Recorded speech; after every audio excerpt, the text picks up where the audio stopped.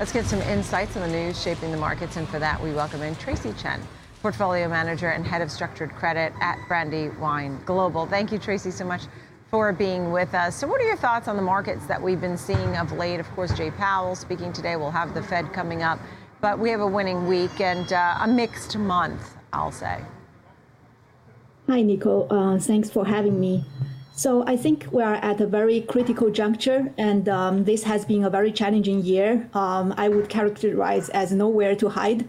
I think if you look at the volatility index for both the bond and the equity, there is a sharp decoupling between the bond volatility index and the equity. The bond is more volatile than the equity volatility index.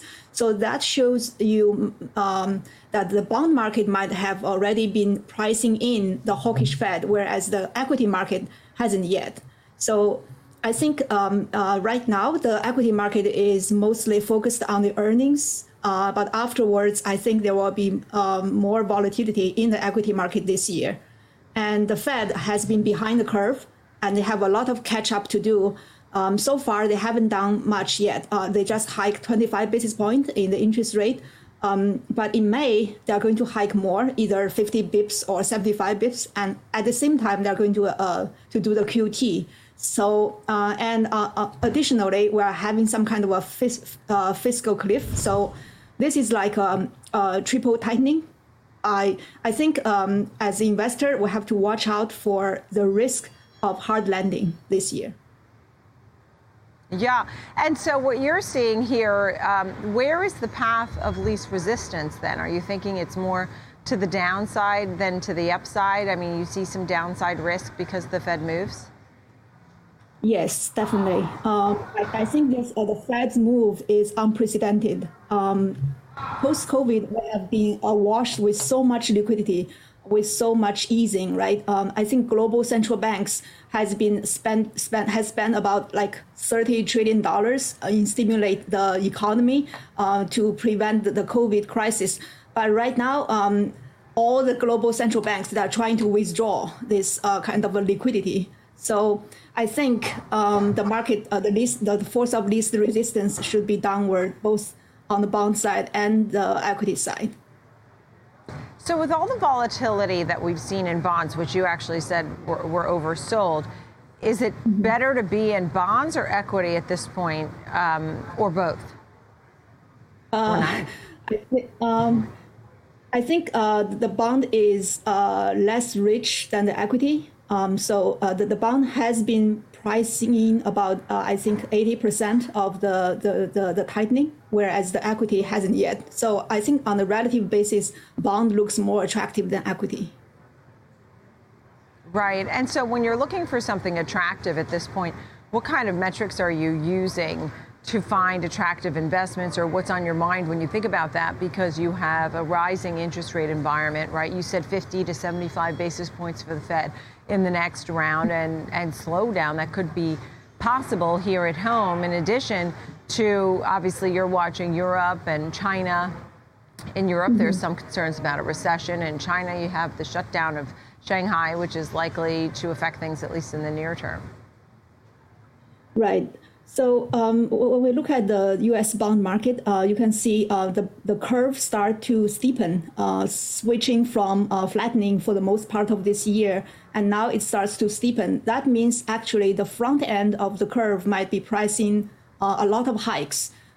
Whether Fed will deliver that, it's really based on the economic data. And then another question to ask us is whether the inflation has peaked here. My sense is probably not. In the near term, it can appear to be peaking, but I think there are a lot of structural factors in the inflation scenario right now. The labor market is very tight, and then at the same time, you have this peaking of globalization. And for example, China has a lot of cheap labor for the past 2 decades, and now they are getting the peak of their demographic landscape. So as a result, they are not exporting deflationary forces around the world.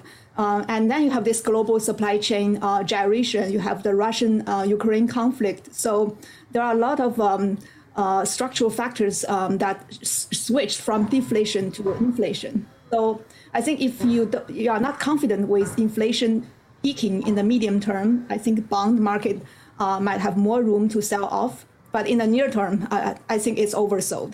But if you look at the global market, China is in the throes of containing COVID, and Europe is at the epicenter of stagflation.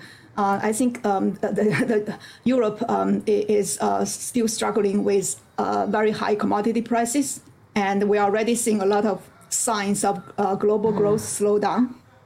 So stagflation seems to be inevitable. So the question is, how do you position for that? Yeah.